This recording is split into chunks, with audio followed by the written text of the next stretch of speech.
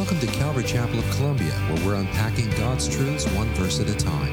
And now here's Pastor Tim with today's message. 1 Corinthians chapter 13, we're coming to a close of our series here pretty quickly. We will finish up June 20th. That means June 27th will be Share Sunday. Share Sunday, again, is the idea is when we complete a series or a book of the Bible that you have an opportunity to come up into the pulpit and share what God has done in your life through His Word. And it's so important to hear testimonies and those kinds of things, and I think that church doesn't do that enough. So we want to give you an opportunity after we've completed something to say, like, what has God done in your life through the teaching of His Word? So if you would like to share on June 27th, please sign up today at the Welcome Center. We want to make sure that we have a time to connect with you and so we can get everything organized. But June 27th, and I know God is God doing anything in your life? Yes. Only a couple of you, so that's awesome. So great. So hopefully today that will change and God will be doing something in your life that you would feel like, man, I really need to share this because God is doing something so impactful in my life that I need to share this. So with that said, stand with me, 1 Corinthians chapter 13.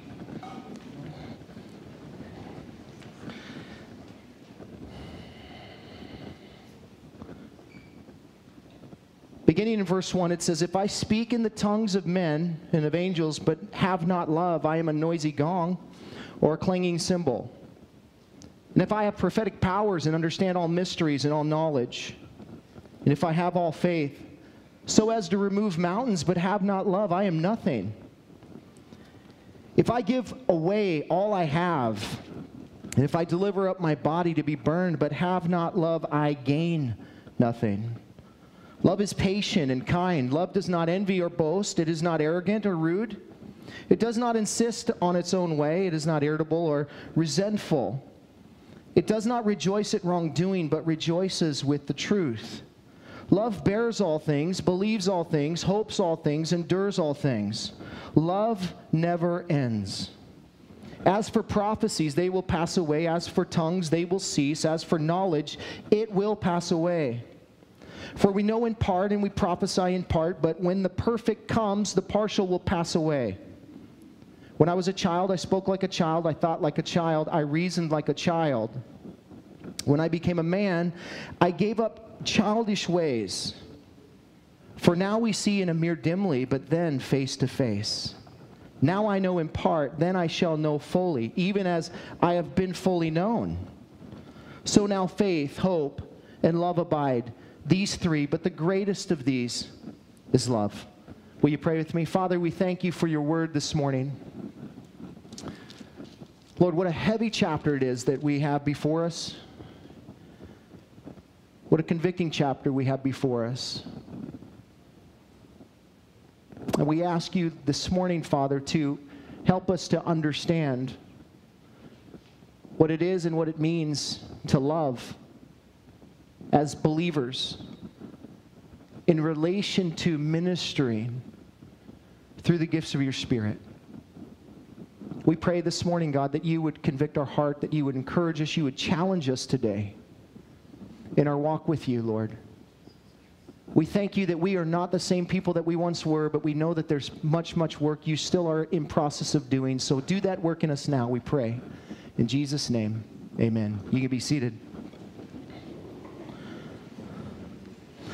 You know, when you come to a passage like 1 Corinthians chapter 13, you think like, wow, what can I say about a passage like this? Oftentimes we isolate this chapter and we make it all about love, which it is. That is kind of the subject matter, but that's not the context. The context of the passage is relating to spiritual gifts. The context of the passage begins actually in chapter 12, verse 31. Remember, in the Bible, there are no, in the literal letters that are written, there are no chapters and verses. When Paul is writing this to the church at Corinth, he's literally continuing on with what he just got done saying. We don't stop and break and it starts a new chapter and a new subject. We do that. We've done that as a means of being able to remember where things are and those sorts of things, which is totally fine. But that's not inspired. This is a letter to a people group who's dealing with an important subject matter of spiritual giftings. And their issue in this church is that they are not operating in the correct motive as they minister to one another. They've gotten to a place where they have an overemphasis of spiritual gifts and they have an underemphasis of the motive by which they're supposed to be ministering to one another, which is by love. God is love. The Bible, that is the definition of God. When you look at in the Webster's dictionary and you look up God, it says love. It doesn't really, but if you that's literally what the Bible defines God as. He is love. And so it's not a strange thing for God to want you and I to minister in the very essence of who He is, in love. I'm calling this message ministering with the right motive. We know that the Bible speaks, over and over and over about the fact that God is a loving God. In fact, let me give you a few verses here. John 3:16, you know the verse, "For God so loved the world that He gave His only begotten Son, that whoever believes in Him shall not perish but have eternal life." What is the motive of God sending His Son? Love. A couple of you are paying attention. That's awesome. So this is participatory. So you can answer this question. And by the way, God and Jesus are not the answer to these questions. Romans chapter 5, verse 8. "But God shows His love for us in that while we were still sinners, Christ died for us." What's the motive of God sending Christ to die for us? Love. Ephesians 2, 4 and 5. "But God, being rich in mercy because of the great love," listen to this, "with which He loved us." Past tense. "With which He loved us, even when we were dead in our trespasses, made us alive together with Christ." What is the motive of God being rich in mercy and making us who were dead alive? Love. 2 Thessalonians 2, 16 and 17. "Now may our Lord Jesus Christ Himself and God our Father, who loved us," again past tense, "and gave us," past tense, "eternal comfort and good hope through grace, comfort your hearts and establish them in every good work and word." What is the motive of God in giving us eternal comfort and hope? Love. This is a small example of how Scripture declares over and over again the motive by which God does everything. Because of love. Thus, it's no surprise that God would expect you and I to minister in the same manner. We're commanded by Scripture to do all things through love. Romans chapter 13, verse 8. "Owe no one anything except to love each other, for the one who loves another has fulfilled the law." What is the motive of man that causes us to fulfill the law? Love. Colossians chapter 3, verse 14, "And above all these put on love, which binds everything together in perfect harmony." What is the motive of man which binds everything together in perfect harmony? Love. This is called inductive Bible study, folks. 1 John chapter 4, verses 11 and 12. "Beloved, if God so loved us, we also ought to love one another. No one has ever seen God. If we love one another, God abides in us, and His love is perfected in us." What is the motive of man that tells the world God abides in us and has perfected us? Love.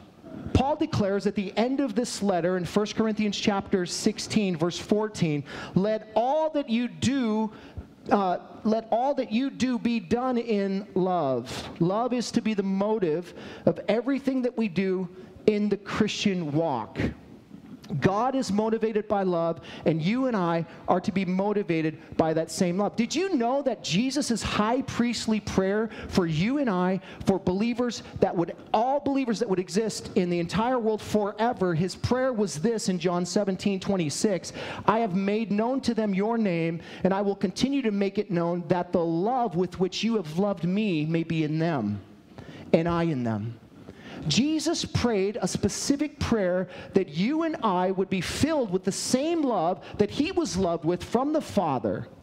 He wants you and I to understand the importance of that. He knows that in order for us to be effective in the world, we have to minister through the motive of love. If we don't, we will not be heard. You have all had people minister to you without love being their motive. And you know how far that went. It doesn't go very far. Jesus wants us to be effective in the world, and therefore we have to minister with the right motive. We have to minister through the motive of love. This is exactly what Paul is trying to teach the believers in Corinth. He's trying to help them to understand that it's more important to minister with the right motive than it is the way that you minister. In other words, it's more important to make sure that why you're ministering rather than how you're ministering. They're so focused on how they're ministering that they could care less about why they're ministering. They're ministering to one another in this body in a way to elevate self. It's totally selfish.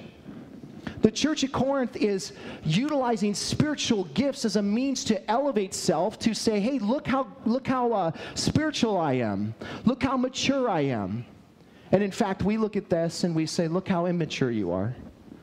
Look at how much you really don't understand the utilization of spiritual gifts in the body. If it's not done in love, then we're going to see here that it's worthless. It's worthless. It's literally noisy, clangy, and nothingness. It's vain. That's pretty impactful. Well, you know, oftentimes we come to a passage like this and we think like, man, I guess I need to try harder. I need to work more. I need to, do more and all these sorts of things. And that would be totally to miss the point of the passage. Because we're talking about the Holy Spirit here. He started the conversation in chapter 12 talking about spiritual gifts. Pastor Brian did a great job last week talking about the unity in the body of Christ, but yet the diversity in the body of Christ. The fact that we are one in Christ, but we are all different. Some of you are fingers, some of you are hands. We have armpits in here somewhere. We're still trying to figure that one out, but everyone has a different function. And therefore we need different gifting. But Paul moves from that thought into where we connect here today in chapter 13, and he says this at the very end of chapter 12. But earnestly desire the higher gifts, and I will show you a still more excellent way. What Paul is saying is it's more important the why you minister than the how you minister.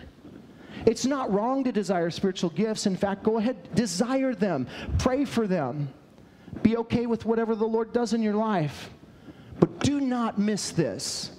Do not minister outside of love. Do not miss it. And so he transitions here into chapter 13. That's the context. So how do we do this? I don't know about you, but as I was studying this passage, it was like a wrecking ball in my heart.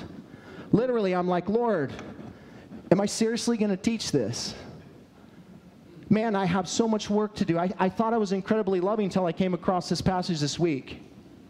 And I realized God is showing me some things in my own heart that I need to change. And so I'm like, Lord, this is so impactful. It's beautiful, but it's also at the same time, it really is revealing to who we are. We read these passages in weddings and these sorts of things, and it's great, but it's not the context. The context is ministering through spiritual gifts to one another. And so the how we do that is not by might, not by power, but by the Spirit, says the Lord. It's only by the Holy Spirit that you and I can effectively have this kind of love for each other, because what we understand about the love that's being spoken of in this passage is it's a God kind of love. It's only available through God. It's not inside of you until the Holy Spirit comes inside of you. Now it becomes a fruit in your life. For, the fruit of the Spirit is love. Galatians chapter 5, verses 22 and 23. Out of that love comes joy and peace and patience and kindness and goodness and faithfulness and gentleness and self-control. Against such things there is no law. That is the manifestation of love in your life. There is one fruit of the Spirit, and it's love. And love births all of these attributes from itself. Listen, you and I, it's impossible for us to love the way that God is calling us to love apart from the Holy Spirit. But here's what I want you to also understand. It is entirely possible for you to love the way that God calls you to love if the Spirit of God is inside of you. Romans chapter 5, verse 5. God's love has been poured into our hearts through the Holy Spirit who has been given to us. We read a passage like 1 Corinthians chapter 13 and we think like, oh man, impossible. Not impossible. Not impossible. The Word of God says that God's love has been poured into your hearts through the Holy Spirit. It's impossible on your own, but it's entirely possible if you surrender yourself to the Holy Spirit and allow Him to flow through you. This is what we're talking about. This is exactly what we're talking about when we're talking about spiritual gifts. We're talking about the Holy Spirit flowing through us. We're talking about not interrupting the flow of the Holy Spirit through the works of the flesh or any other thing. We're talking about surrendering ourselves to the Holy Spirit so that He can flow through us. The result of that is you will see this kind of love in your heart. You'll be thinking like, why in the world do I love that person? They're horrible. I don't even like that person, but I love them, kind of thing. And, people that are mean to you, you'll find some sort of affection for them. You're like, man, what is wrong with me? Do I have Stockholm Syndrome or something like that? Like what is there? Listen, that's called the Holy Spirit. That's called becoming like Jesus. When you become like Jesus, you love like Jesus. And the last time I checked, Jesus loved people to death. He loved people to death. I mean, the profound words of Father, forgive them, for they know not what they do, as He's hanging bloody from the cross, whipped to a bloody pulp, ready to die, and He's praying for people, the very people that crucified Him. It is possible to love the way that we're called to love, but only through the Holy Spirit. Of course, we know, because you guys are Bible students, that the love that we're talking about is agape love. There's all different kinds of, there's three main types of love in the New Testament, but almost every time you read the word love in the New Testament, it's the word agape in the Greek. We could talk about the other definitions, but honestly, that's not really what's used primarily in the New Testament. Talk about eros love, which is a love, kind of an erotic love, a love between a husband and wife, that kind of love. It's a sensual love. Phileo love, that's like a family love or a brotherly love kind of thing. Storge love, that's like a parent to a child kind of love. We're talking about agape love here.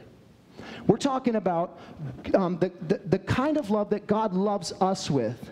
I love Alan Redpath said regarding the word agape. He said the word literally means agony.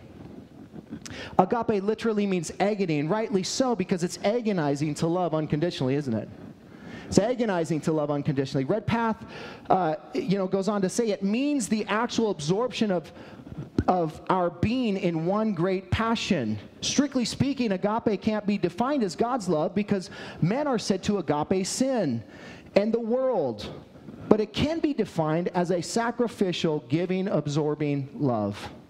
The word has little to do with emotion.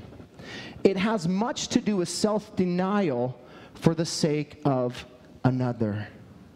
If you don't get anything out of this today, may you leave here with the idea that if I'm going to love like God is calling me to love, it's going to require self-denial for others. It's going to require me to die to myself in order for that love to come out. Agape love is what we find in 1 Corinthians chapter 13. It's the kind of love that you and I are to allow to flow through us. This self-denying, self-giving kind of love that requires, listen, nothing from the recipient. Requires nothing from the recipient. I'm not loving people because they're loving me back. I'm loving people because I'm loving people. because I'm love because he's love. And he's flowing through me, and therefore I'm just loving people. Sometimes we have it's so hard for us to comprehend this idea. When we hear somebody say something against the Lord, I was reading this week on Facebook on some group page about how people are tired of Christians telling them about the Lord and all this kind of stuff. And one in particular person was making a comment to their uncle on Facebook in a group. Pretty awesome. That's probably not the place to have that conversation, but it happened. But the person was saying to their uncle, hey, some of us don't care what God thinks and all these kinds of things. We don't want to know what the Word says. Why don't you just leave that to yourself and blah, blah, blah. And here's what it's easy for us to have this sort of heart towards people like, man, I can't see how God can love you. But do you know what he does? Do you know that? Like the people that are so against God, he loves them the same as he loves you. That's amazing to me. The people that are the most vocal against God, he loves them the same as the people that are the most vocal for him. That's amazing. And that's the kind of love that we're supposed to have. I don't know about you, but I got a lot of work to do. I got a lot of work to do to die to self to allow God to flow through me in that way. Because when people offend me, I get offended. And, I'm not loving them the way that I want. I really want them to die. I don't want them to live anymore. No, I'm not. I'm kidding, but they're like, whoa, the Lord really does have a lot of work to do with you, man. You probably shouldn't be teaching this passage. Let's get somebody else up here, right? But it's real. You know what I'm saying? It's real. We're being real. We're not trying to fake people out. God knows. God knows how loving you are. He knows how loving I am. And he knows he's got a lot of work to do in us. But listen, it's not a work of the flesh. It's a work of the Spirit. But it takes self-denial in order for the Spirit of God to work through us. And that's what we're going to talk about tonight. How can we allow, or this morning, how are we going to allow this Holy Spirit to work through us, to flow through us the way that we're called to love people? How can we minister in the way, with the right motive, so that what we're doing is effective? Because what we're going to find out is if you're not ministering with the right motive, it's not effective. It's not going to be effective. You might be totally impressing yourself, and good for you, but you're not being effective when it comes to the kingdom work. I don't know about you, but I want to be effective for kingdom work. I want to be effective in ministry, and so I want to allow the Lord to speak to me through these passages. There's three things I want to show you here in 1 Corinthians chapter 13 relating to love. First, that love is paramount in all Christian ministry. Second, love is practical in its manifestations. And thirdly, love is permanent, the greatest of all attributes. We're going to begin with love is paramount in all Christian ministry. And there's three ways in particular love is to be paramount: in our speech, in any spectacle, and finally in any sacrifice. Look with me at verse 1. 1 Corinthians chapter 13, if I speak in the tongues of men and angels, but have not love, I am a noisy gong or a clanging cymbal. Now, how many of you have ever been ministered to by somebody that their ministering annoyed you? Anybody? Like you're like, dude, you're annoying me right now. Why were you annoyed? Were you annoyed because of what they were saying? Because that's totally possible. Like we're convicted by the Holy Spirit, so we're annoyed by what they're saying. That could be possible.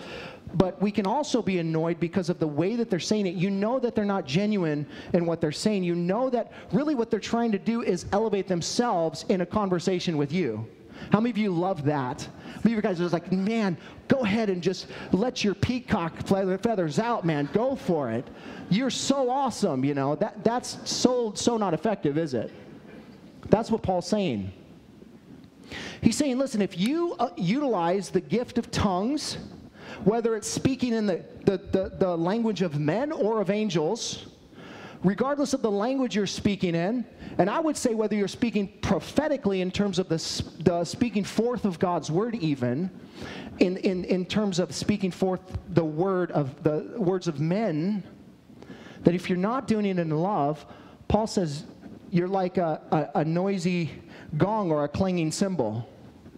That doesn't sound effective to me. Have you ever heard a gong or a cymbal solo? Have you ever? It is horrible. YouTube it. YouTube it today after church. You're like, gong, and listen, I did it for like 30 seconds. I'm a musician, and I'm like, this sucks, man. I don't want to listen to this stuff. This is horrible. Why? Because those particular instruments are meant to be complementary. They're not supposed to be up front. They're not supposed to be the forefront of everything. Now, a monster drum solo is awesome with cymbals and those kinds of things, but cymbals on their own solo, I don't care how much of a great drummer you are, it's horrible, and it's not great. I'm not going to listen to that. You're not going to get my business on that, you know. But Paul is saying, really the point of it is he's saying, man, if you're doing these things outside of love, meaning you're not being genuine and pure in the way that you're ministering to people, people will notice. And it's not going to be effective. So in other words, then what we get down to is, what is your real motive? If your motive is not love, if you don't care about the other person that you're trying to minister to, then what in the world is your motive? To elevate self. That's the point. And that, my friends, is noticeable. People can see these kinds of things. They understand when people are being prideful and when they're ministering from a place of pride rather than a place of love. They know that. And it's not effective. It's annoying. It's annoying. Paul says if we want to be effective in ministering to people through the gifts of the Holy Spirit, particularly in this context, in the gifts of through the gift of tongues, then it needs to be in love. It ought not be because I want to be elevated, because I want people to think that I'm super spiritual. That's not going to be effective. Love must be paramount in any of our speech. That includes quoting Scripture, Christian. I think oftentimes, you know, in particular, here not we, but the world is celebrating Pride Month here. And so, you know, you have all kinds of Christians that are trying all kinds of techniques to reach people that don't want to be reached. Okay, so we're going to put gay flags behind our scripture quotes and these kinds of things, and hopefully that's going to catch the attention of somebody. And listen, I'm not saying don't do what the Lord tells you to do, but ask yourself, is that the Lord? Ask yourself, is that the Lord? I found in the people that are hardest to reach are not going to be reached by a Facebook post, but more so by the Holy Spirit directly or through relationship. You know, if you are putting on your Facebook post Leviticus 18:22 and you think that's going to rock somebody's world, it could, but it's probably not going to. They've heard that conversation. What they need to hear is that God loves them even though they're in their situation. You know, and I would encourage you to jump on Out of Egypt Ministries page and listen to Patty Height speak about how to minister to the LGBT community. Get educated on some of these things from people who have been there. By all means, do what God tells you to do. But I'm just saying that that's annoying, even to Christians sometimes, the way that we minister to people online, how we throw scriptures at people. We have really no intentions. It's not coming from a place of love. It's really coming from a place of, it's so debaucherous before me that I'm going to let you know how I feel about it. That's really, I think, a lot of the hearts of some people when it comes to ministering in that way. That's not loving. That's not going to be effective. God can use anything, of course. But man, I want to represent him well. I want to represent him right. And trust me, I've had to not click some buttons and send some things holding back what I really want to say to people because it's not the Lord. Because it's me. Even with some of my family members who are posting some things that I'm just like, you know. Listen, I have a far more responsibility to the Lord than just to express my opinion to people. And I want to be impactful. Be careful about the way that you're saying things to people, the way that you're utilizing your gifting from the Lord, in particular, the gift of tongues here of men or angels. Secondly, love has to be paramount in any spectacle. Look at verse 2. And if I have prophetic powers and understand all mysteries and all knowledge, and if I have all faith so as to remove mountains but have not love, I'm nothing. Listen, to the point of any miracle is that God would be seen, not man. The point of any miracle, it doesn't matter what it is, whether it's, prophetic powers, whether it's, some understanding of some mystery or all knowledge or having the faith to remove mountains, regardless of what the spectacle might be, the point of it is that God is elevated. And to the degree that people understand his love for them, right, that his love is being shown to them. That can't happen if people are performing miracles for personal gain or notoriety. It's not to say, and I want you to hear this because this is so important. Paul is talking to people who are utilizing spiritual gifts. Notice, nowhere in here is he saying, these are not real. These are real spiritual gifts. The issue is that they're doing it with the wrong motive. The Holy Spirit is at work. But the problem is the motive is wrong. So these people are doing these sorts of things. They are utilizing the true gift of tongues. They are utilizing the true gift of prophetic powers and words of knowledge, words of wisdom, all these sorts of things, and the gift of faith through the Holy Spirit. The problem is their motive is wrong.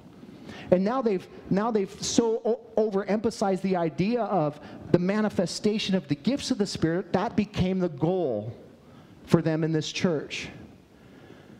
Let's make it all about the spectacle rather than the motive.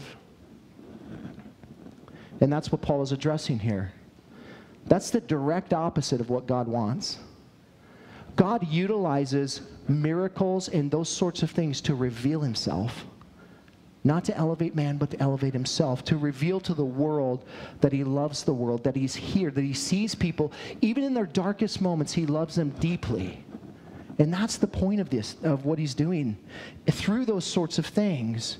Paul says, man, if you utilize miracles, any kind of spectacle like this outside of love, he says, you're nothing.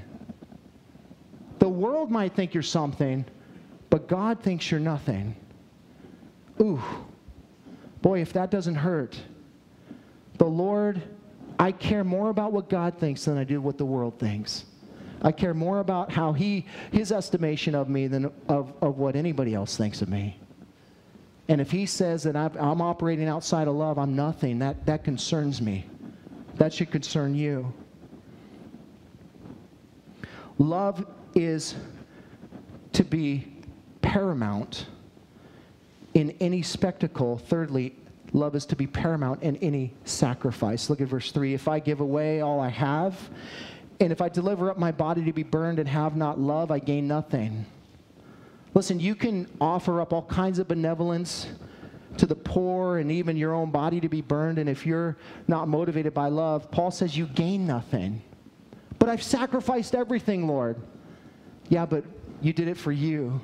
You didn't do it for me. You did it for yourself, and so you got your payment. You know, the idea of rewards in heaven is the idea that, we can either be rewarded on earth by getting a pat on the back by man, or we can do what we do unknowingly around other people as much as we can anyhow, and never taking God's glory and be rewarded in heaven. Which would you rather have? Earth, right? We'd rather have the people pat us on the back. Let's be honest. Let's be honest. We would rather have people pat us on the back. Oh, that offends me. Well, that offends me, because I can honestly tell you that sometimes that is the case for all of us. But we know the reality that the things in heaven, we're to store up our things in heaven, not on earth.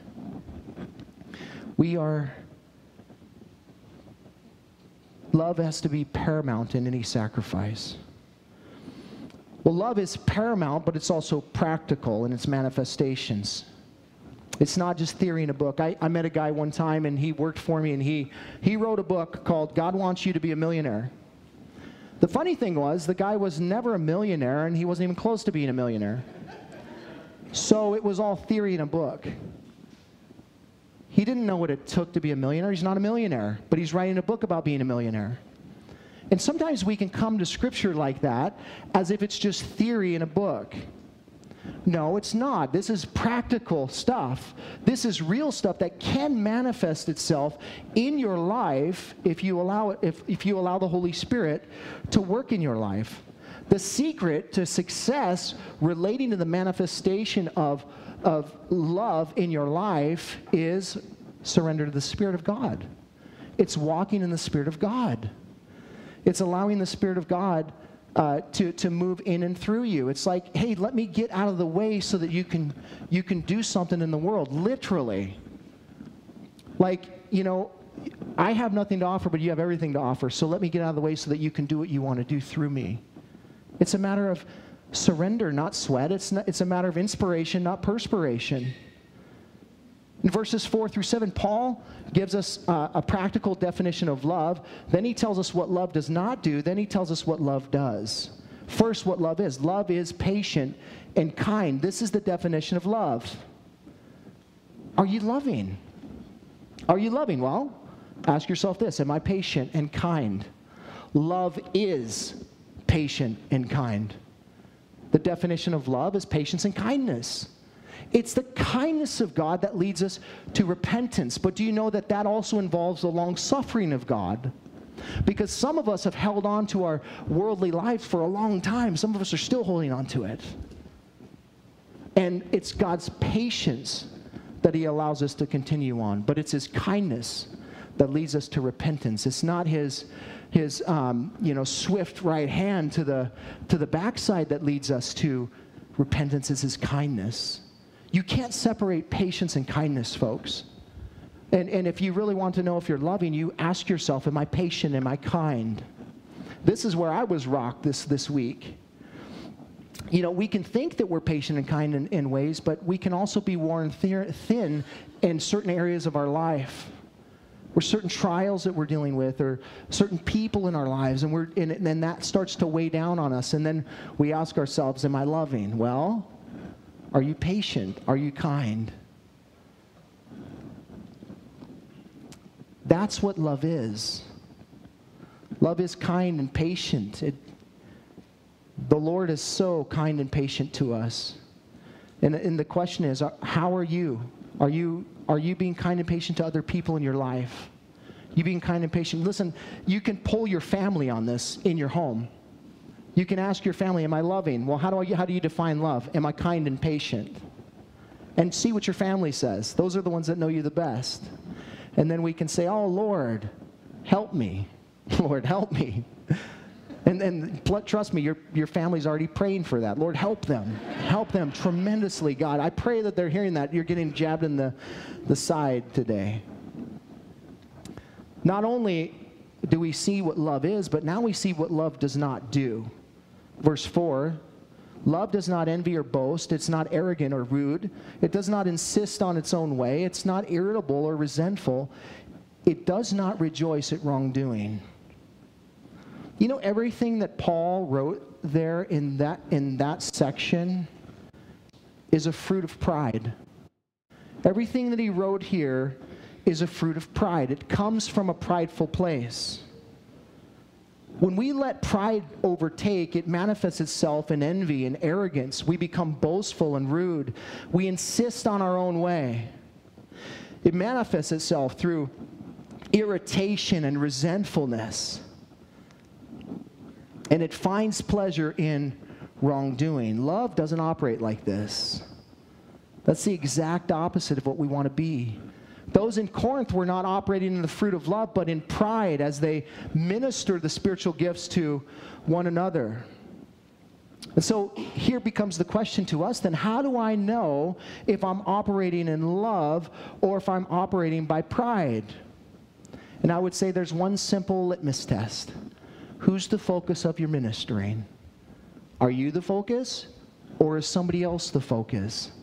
Are you more worried about, people seeing how gifted you are in the Spirit, or are you more concerned about their spiritual condition, that you could care less about how they view you?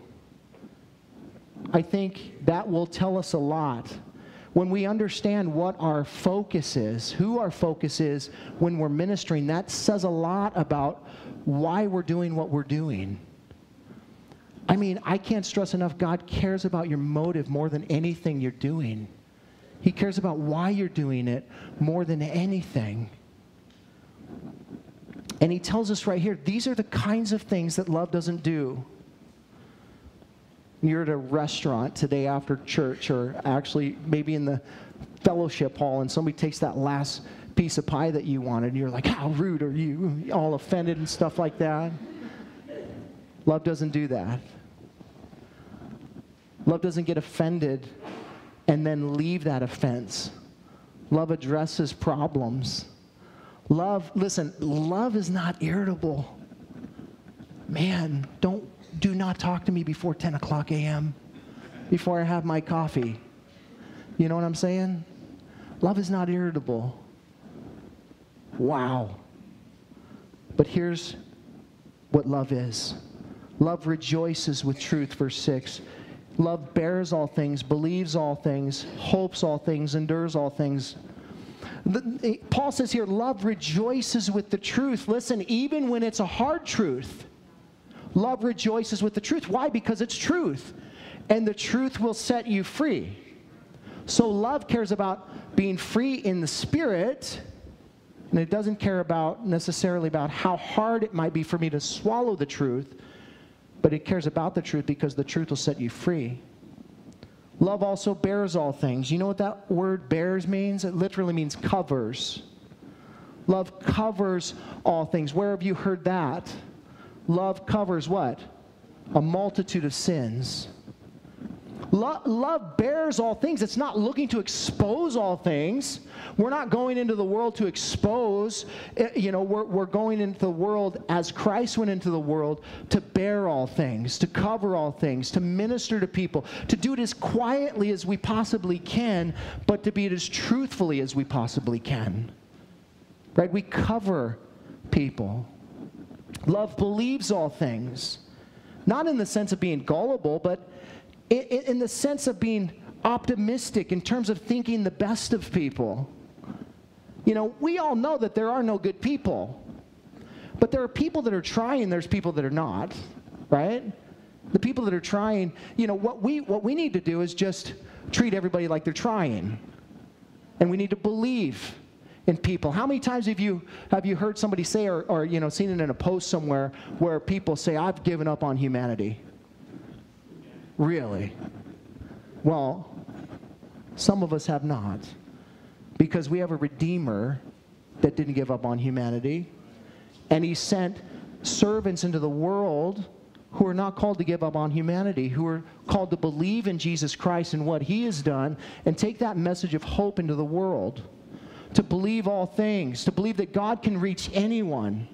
It doesn't matter who they are or how bad they've messed up. God can reach anyone, and so I'm going to believe that.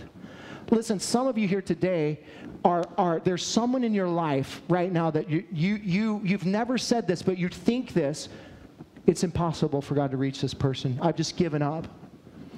Listen, today, I want you to just say, Lord, I'm sorry for my heart position towards that person, and I'm going to believe that you have the capacity to reach that person. Your arm is not too short, Lord. And so I'm going to trust in what you can do. I can do nothing, but you can do anything. And I'm going to trust you with that person in my life. Love hopes all things. It remains optimistic, even when what you're seeing suggests that you shouldn't. You're like, man, I don't know how God can use this for the good, but I'm going to hope. With a biblical hope, I'm going to trust the Lord. I'm going to know that I know that I know that He is, because His Word says He is. So I'm going to hope in Him. Hope is not wishful thinking. Hope is I know that I know that I know that I know that God is doing something, and I'm going to trust in that, even though I can't see how it's going to be done. Good thing hope in some things, right? Hope in all things.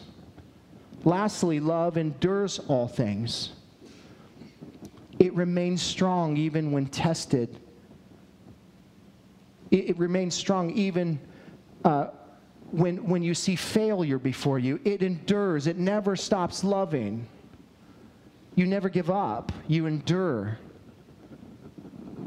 Love bears all things. Love believes all things. Love hopes all things. Love endures all things. Charles Spurgeon called these the 4 sweet companions of love. The 4 sweet companions of love. bears all things, believes all things, hopes all things, endures all things. What does love do? Love does that. That's how love operates. Am I loving? Are you operating like this? Listen, love manifests itself in very practical ways, folks. It's rarely in the miraculous, but often in the practical that we see love the most genuine and the most pure. In very simple ways. Kindness, being patient with people, believing in people, hoping for people, enduring through trials with people. That's what love looks like. That's what love does. Well, love is paramount in all Christian ministry. Love is practical in its manifestations. Love is also permanent. Look at verse 8. Love never fails. Love never ends. As for prophecies, they will pass away. As for tongues, they will cease. As for knowledge, it will pass away. Listen, all spiritual gifts will eventually end. They will eventually end. Prophecies, it says it right here. Right? It says everything, prophecies will pass away, tongues will cease, knowledge will pass away. This will happen. However, love, it never ends. Love is permanent. Because God is love, and we will live forever in a loving home with a loving God, with loving siblings, and there will be no fighting, no arguing, no bickering, no complaining, because love will reign. What a thought. Man, I can't wait for that day. There's coming a day when you're no longer going to have to ask yourself, do I have selfish motives in what I'm doing? Am I doing this for me, Lord, or am I doing this for you? Am I doing this to be seen, or am I doing this because I'm called? Why am I doing what I'm doing? And there'll be coming one day when we won't never have to ask that question again. We won't be relying on, any kind of manifestation of the Spirit, because we'll be perfect. We'll be transformed. We will be like Christ. We'll never have to ask ourselves, is what I'm doing from a pure place, from a right heart? Am I being loving in the way that I'm, dealing with things? Because love never ends, but all these other things will end eventually.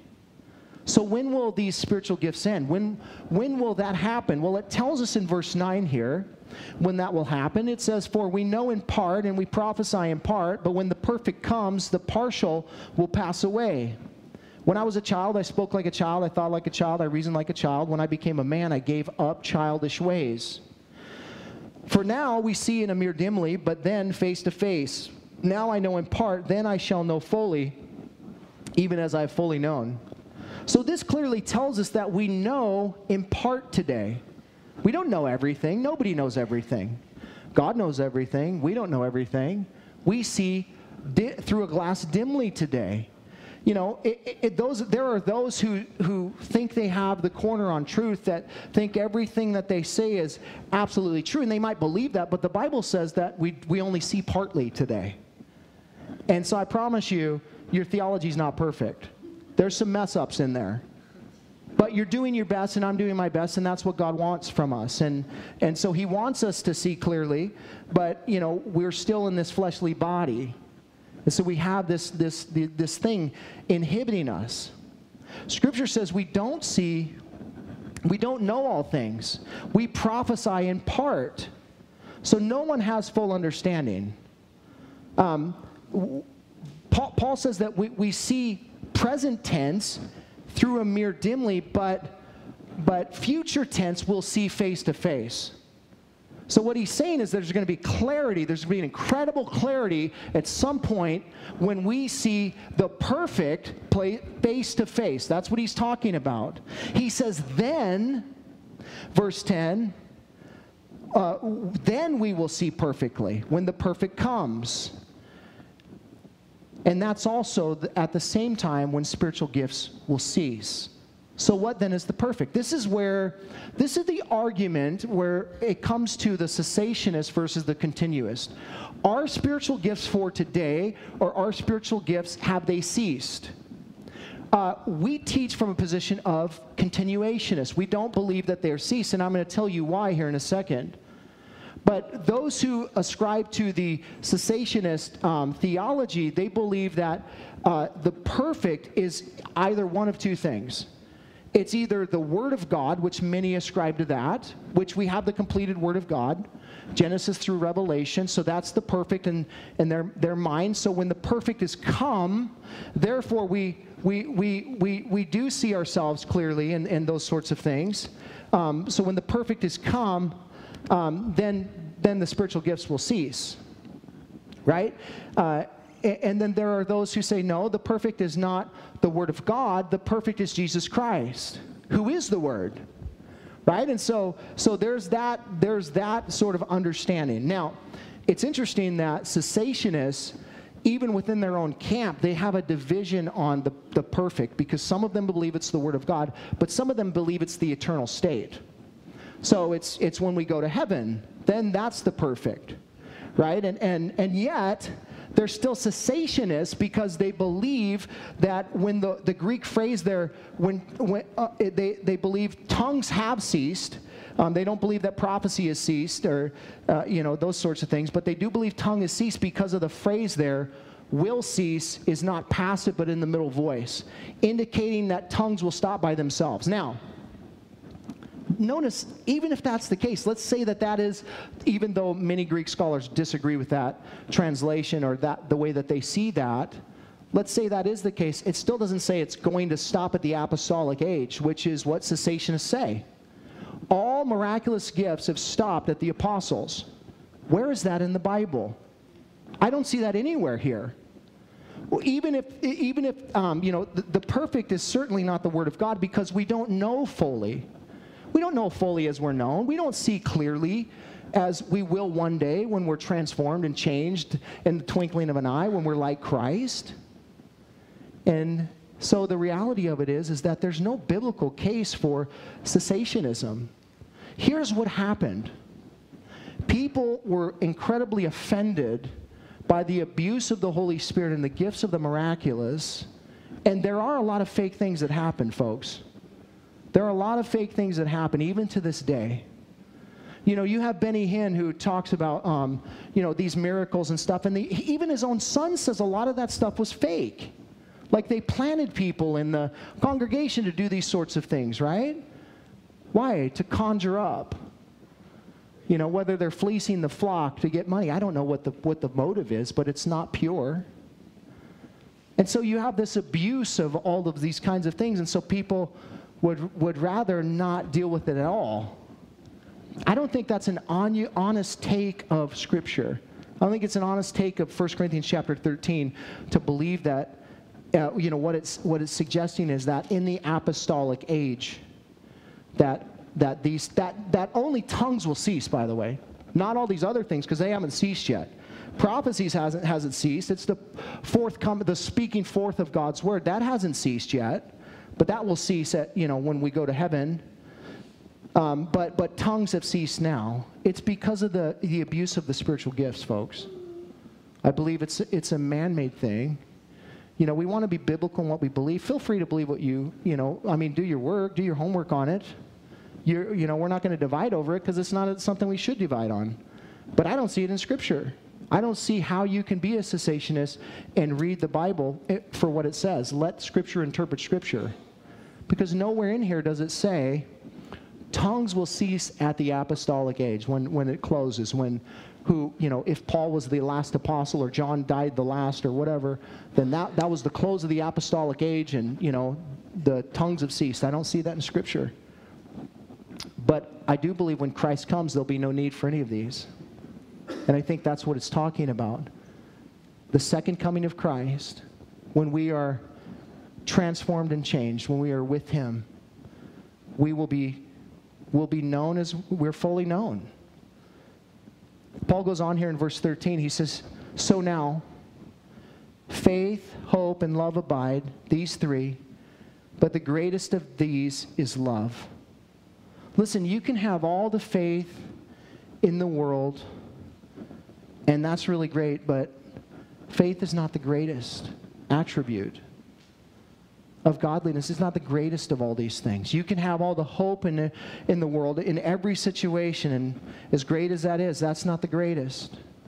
Love is the motive by which we must operate in all things in this world, and because love is the greatest of all things, love is what will make the miraculous gifts believable and life-changing. Apart from love, they will not accomplish what they're supposed to accomplish. Love is what will make the difference. I want to close with this story. This is so impactful.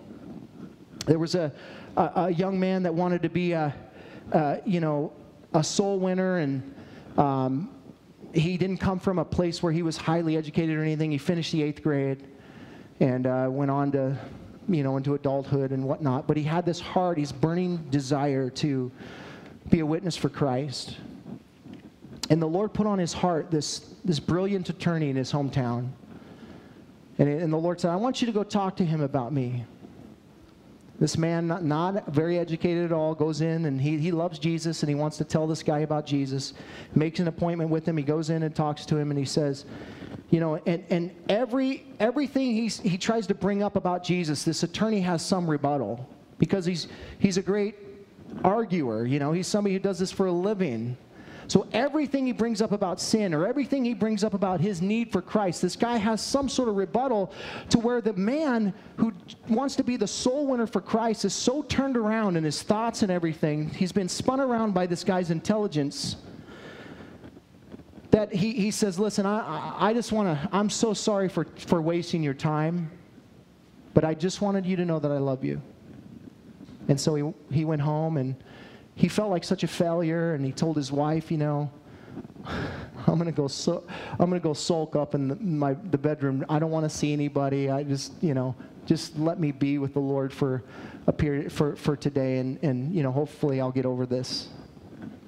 And so not too long after, he went upstairs and totally discouraged. We can all relate to this guy, man. Totally just feeling like I'm such a failure, Lord. I can't believe that I failed you. You gave me an opportunity. Look what I did. Pretty soon, he gets a knock at the door. His wife answers the door.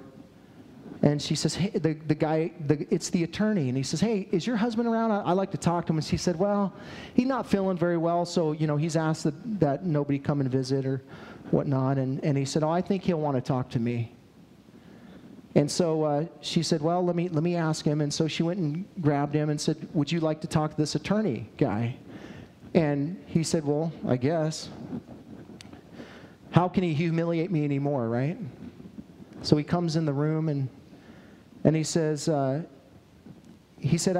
listen, I don't want to bother you, but I want to tell you something, And he said, what are you going to do? You're going to try and argue with me more, tell me about what I believe is fake and all those sorts of things? What are you going to, I really don't want to hear that, right? Because everything that I said to you, you had an argument for. And he said, that's true. Everything you did say, I did have an argument for. Except for one thing. The one thing that you said to me is that you love me, and that I could not argue with. So I want you to tell me how to receive Christ. Because I want to have what you have. Because you can have all the intelligence in the world. You can have the ability to convince people about all kinds of things. But you cannot fake love. You cannot fake love. And because of that, I want what you have. And the guy knelt down and received Christ. Here's what you need to understand. Spiritual gifts are awesome. They're great. We want to see the manifestation of the spiritual gifts. We want everything that the Lord wants for us, right? But the greatest thing that God wants for you is to allow His love to flow through you to touch people's lives. It's not so much about how you minister to people, but it's why you minister to people. It's all about the motive of ministering. Listen, you will be far more effective by just loving people right where they are. You might not have all the right words and have all the right, ways to explain, the Trinity and all these kinds of things. But put all of that aside, because what matters most is that you demonstrate the love that God has for people and that God has for you. The worst thing that a Christian could do is become so focused on having every word correct, but be missing the most important element, and that is love. Love never ends. And I'm thankful for that this morning, because it's God's love that impacted my life, and it's God's love that impacts your life. So why do we think it'll be any different when we go out into the world and we minister to people? Why do we think it's going to be something else? It won't be. Let the love of God flow through you. Let the Holy Spirit, of course, do what He wants to do. But make sure you're operating with the right motive in the way that you minister. Amen? Father, we thank you for your word this morning. We thank you for, Lord, this time together. This is a very different take on 1 Corinthians chapter 13. And yet I think this is the scriptural stance, the context of what you've laid out in Scripture here today. You desire for your people to minister with the same love that we've been ministered to with. And Father, we understand that that is not within our flesh to do, but it's only in your Spirit. Your word tells us that you've poured out your love in our hearts through your Holy Spirit. And Father, for some of us here today, there's an interruption somewhere in our heart where that love is not flowing as well as it should be.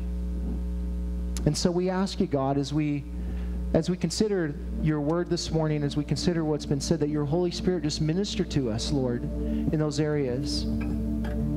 Again, your heart for us is that we would recognize where we've fallen, we would repent, and we'd return to you in whatever areas we're messing up in. Your desire for repentance is for restoration, not to expose, but to heal. And so we ask you this morning, God, would you touch those areas in our heart that we are missing the mark when it comes to the motive of love? Will you come right now, Lord? Will you give us the conviction that we need to turn to you? Father, here we are. We're going to be at your table here in just a second, where we hold the elements of pure love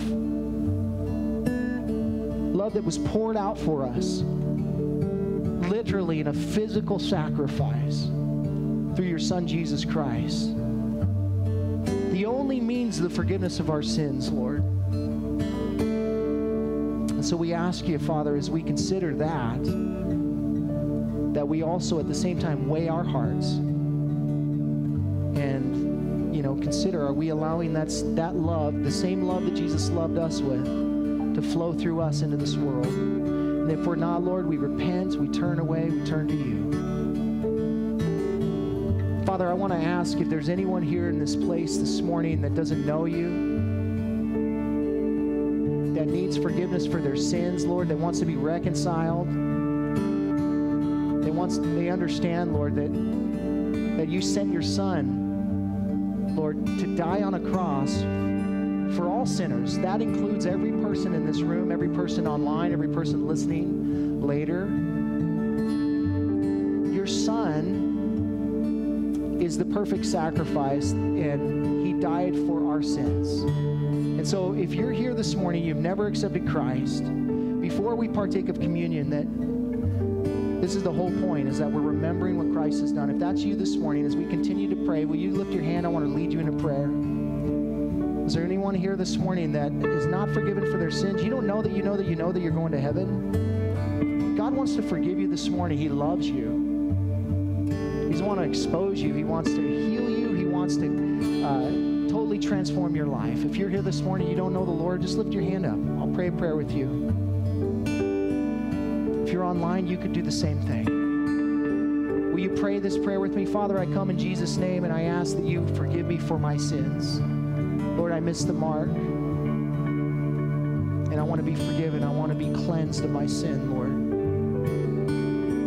I thank you for the blood of Christ. I thank you for His life, His death, His resurrection. I put all my faith in what He's done, and nothing that I can do, but I'm putting my faith in Jesus. Thank you for raising Him from the dead so that I could too be raised from the dead. So I trust in you this morning, Lord. I give you my heart. I give you my life. Have your way in me. Fill me with your Spirit. In Jesus' name. Thanks for listening. You can hear more of Pastor Tim's studies through the Word of God on our website, www.calvaryofcolumbia.org. Thanks again for listening, and we hope you'll join us again as we continue to study God's Word.